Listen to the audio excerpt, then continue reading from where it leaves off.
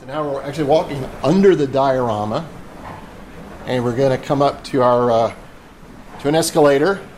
The biggest painting in Atlanta is 49 feet tall, longer than a football field, and weighs 10,000 pounds. But it isn't just a painting. It is an immersive experience. Because when you pop up at the top of that escalator onto the viewing platform, and voila, here's your painting. Now you're in the middle of the scene. Wow. Suddenly, you're not in a museum.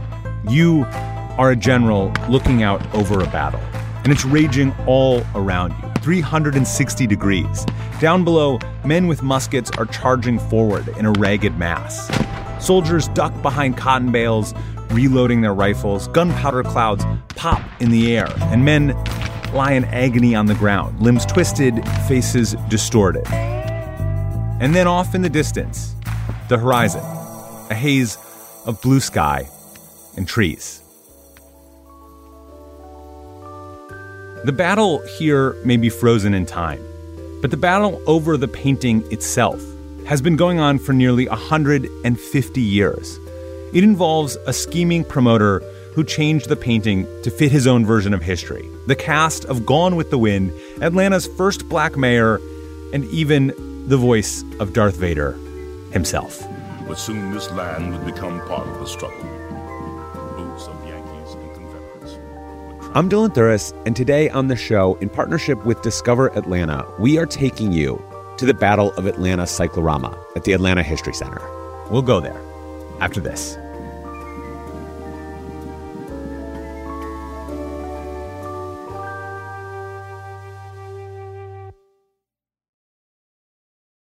If you're looking for a place where the wide open skies and the towering mountains inspire you to find an untapped part of yourself, you might want to take a trip to Wyoming. It's a place where bold, curious spirits forge their own way on all types of adventures. There is no shortage of iconic, expansive landscapes out there.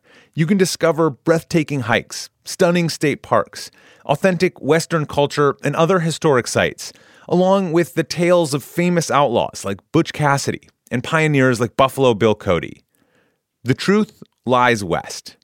Discover yours at travelwyoming.com. For your next vacation spot, check out Texas for their vast landscape of culture, regions, destinations, and activities. Explore 350 miles of coastline and every kind of hiking trail, from strenuous to wheelchair accessible. Enjoy world-famous barbecue and Tex-Mex, and check out thrilling cowboy experiences. Travel Texas even offers an online trip builder that allows users to generate a custom, visually led trip matched to their unique interests. Visit traveltexas.com/getyourown to get the only trip to Texas that matters. Yours.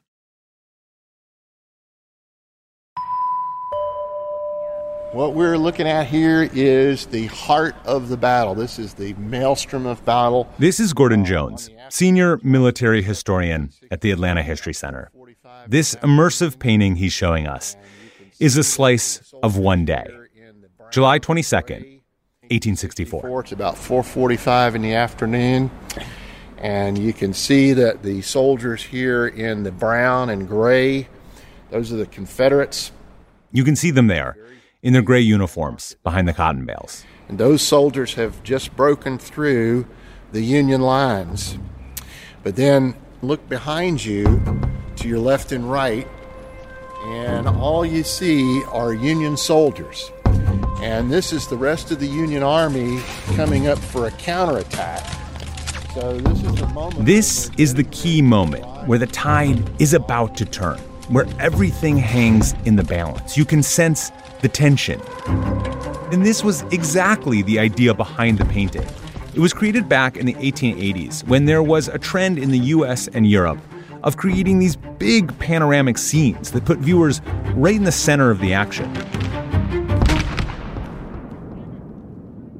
These cyclorama buildings popped up all over the United States, and they were even built to be the same size so that companies could rotate paintings out and always have something new to show their audience.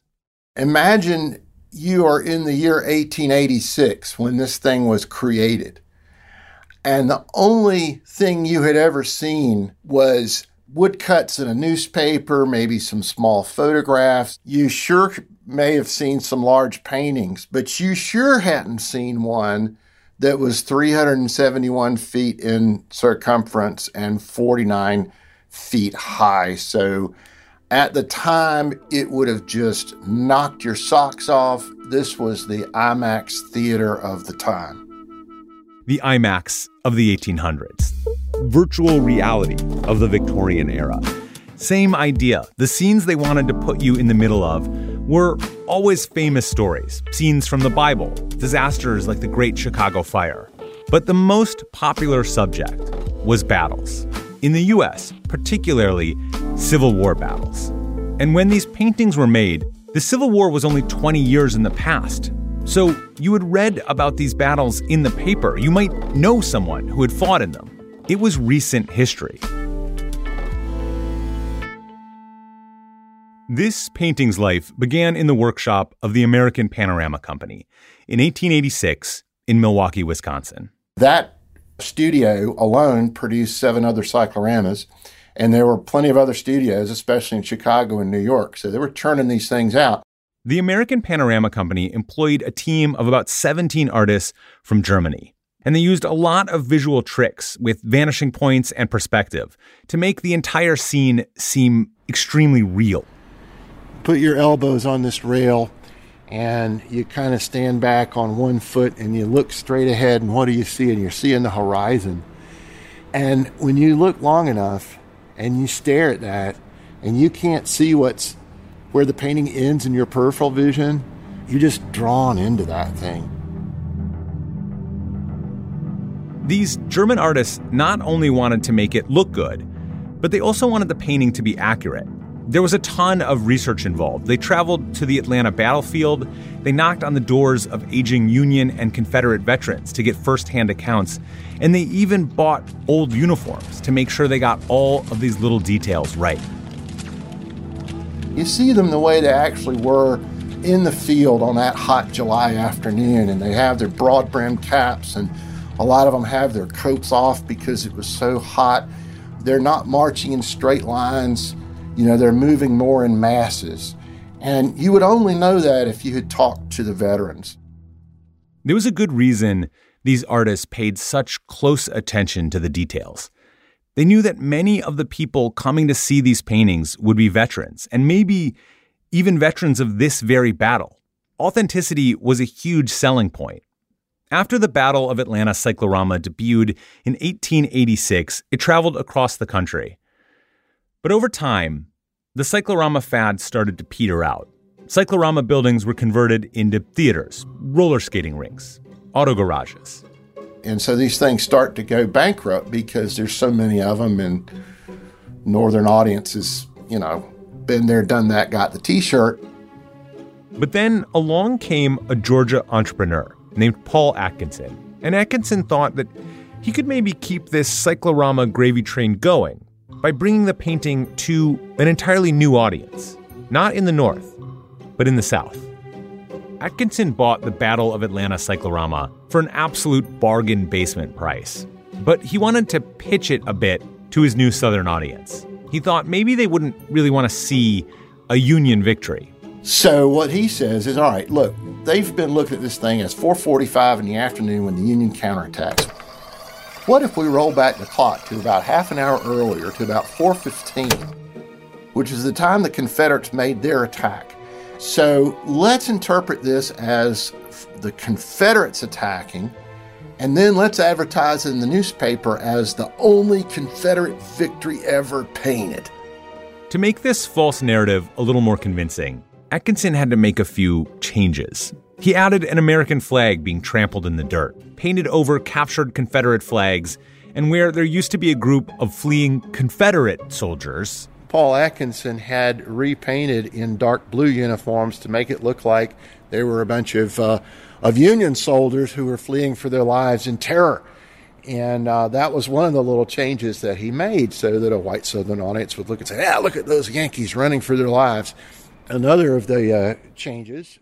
Each one was kind of a small change, but taken together, the entire narrative changed. This is a very clear Union victory. But if you look at it from the perspective of the Confederates, you can argue yourself into seeing it one way. If you look at it from the perspective of the Union soldiers, you can argue yourself into seeing it another way. It all depends on who's telling you the story. Even with all his alterations, Atkinson still had a hard time making money off the Cyclorama. The building he housed it in collapsed on the painting. And after that, Atkinson sold the Cyclorama. It changed hands a few more times, but never really seemed to take off. So what do you do with an attraction that doesn't make money? Donate it to the city and let them take care of it. In the 1920s, the city of Atlanta constructed a new spot for the painting inside of Grant Park. At the time, a segregated park for white visitors only. The painting was a little too big to fit, so the city just lopped some pieces off of it. No big deal. Its new home was a grand building of brick and steel with a marble facade and columns. The city repainted the fleeing soldiers in the 1930s. But in other ways, they seemed to continue Atkinson's pro-Confederate makeover.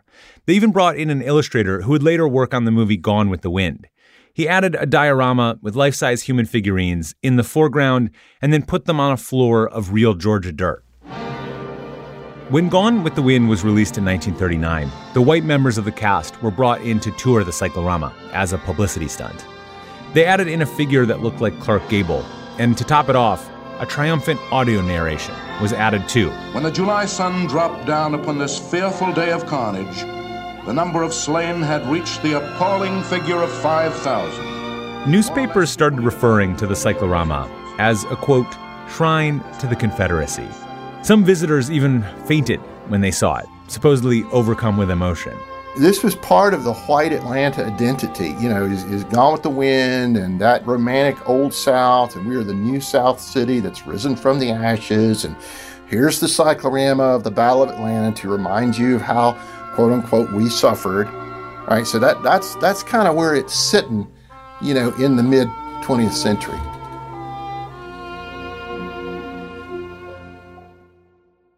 But then the 1970s came along.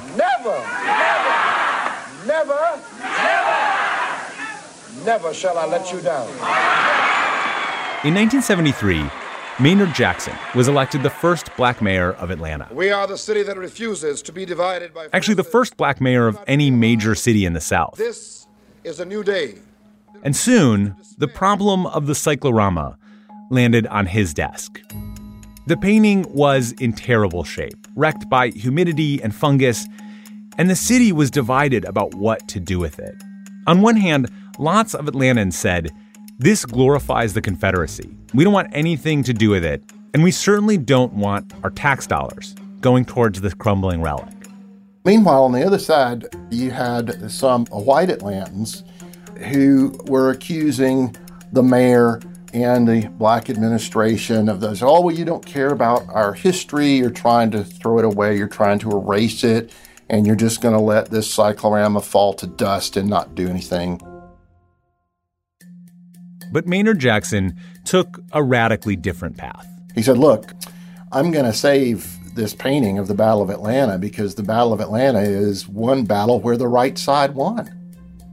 He calls it out just like that. The Union Army won this battle. I'm going to save this painting, which is what he did. Jackson committed $11 million to restore and stabilize the painting. They cleaned out all the bugs and mold in the diorama. They wiped up the buttermilk that had been used as a varnish in the 1930s. And they made sure that the painting would survive into the future. And that old narration was swapped out with a new one. The land came to life in North Georgia in 1864, just as it did every spring. Hayfields greened. That is none other than James Earl Jones. It was a new version of the old story for an audience, a city, and a South that was changing and reconsidering old narratives about its history. 3 long years of fighting only once touched the face of North Georgia's hills and fields.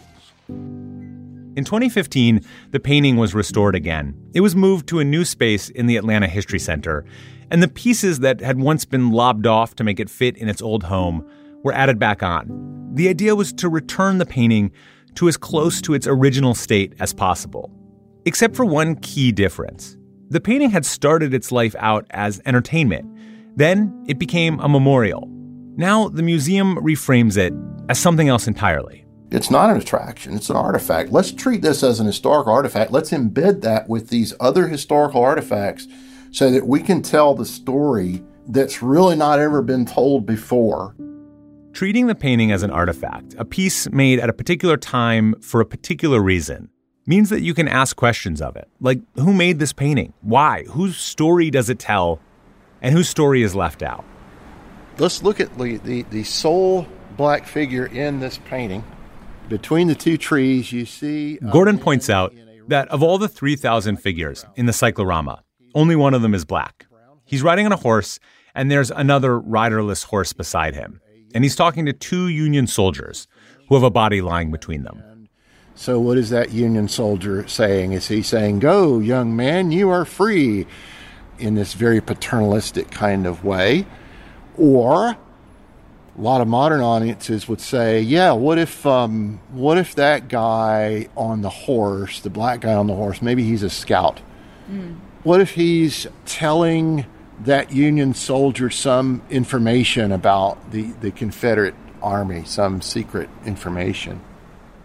We do know today that there were hundreds of African-American stretcher bearers at the Battle of Atlanta, none of whom appear in the painting. We can speculate that this figure is a scout because we know today that there were African-Americans who escaped enslavement and worked as spies for the Union. And if you visit the Cyclorama today, you'll see a video that explores the perspectives in the painting and the ones that are missing. To me, the Cyclorama is a way to get in touch with that entire Civil War era, nay, the entire history of the United States. If you talk about this stuff and you use this as a teaching tool, boy, it's the artifact that keeps on giving. This is a great gift to Atlanta. This is a great gift to the United States if it starts that conversation.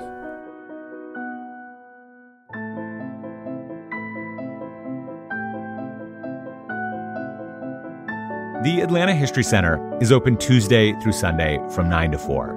I want to give a special thanks to Gordon Jones for telling us the story of the Atlanta Cyclorama, and a special thanks to this episode's sponsor, Discover Atlanta.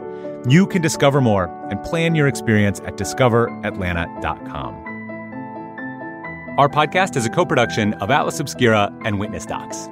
This episode was produced by Amanda McGowan. The production team includes Doug Baldinger, Chris Naka, Camille Stanley, Willis Ryder Arnold, Sarah Wyman, Manolo Morales, Baudelaire Seuss, Gianna Palmer, Tracy Samuelson. Our technical director is Casey Holford. This episode was sound designed and mixed by John Delore. And I'm Dylan Thuras, wishing you all the wonder in the world.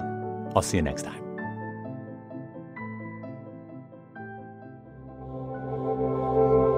Witness Docs from Stitcher.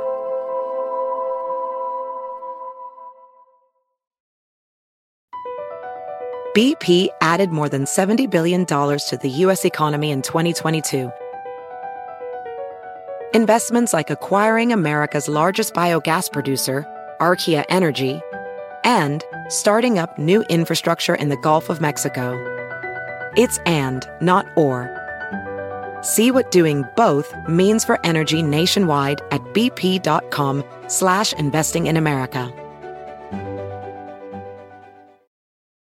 Caesars Sportsbook is the only sportsbook app with Caesars Rewards. That means win or lose, every bet brings you closer to the types of perks only Caesars can offer. Like hotel stays at over 50 iconic destinations, bonus bets, daily profit boosts, tickets to the game, dining, and so much more. Whether you're a new or existing customer, Caesars Sportsbook is always rewarding. Must be 21. Gambling problem? Call 1-800-GAMBLER. Caesars Sportsbook. Don't just spectate, participate.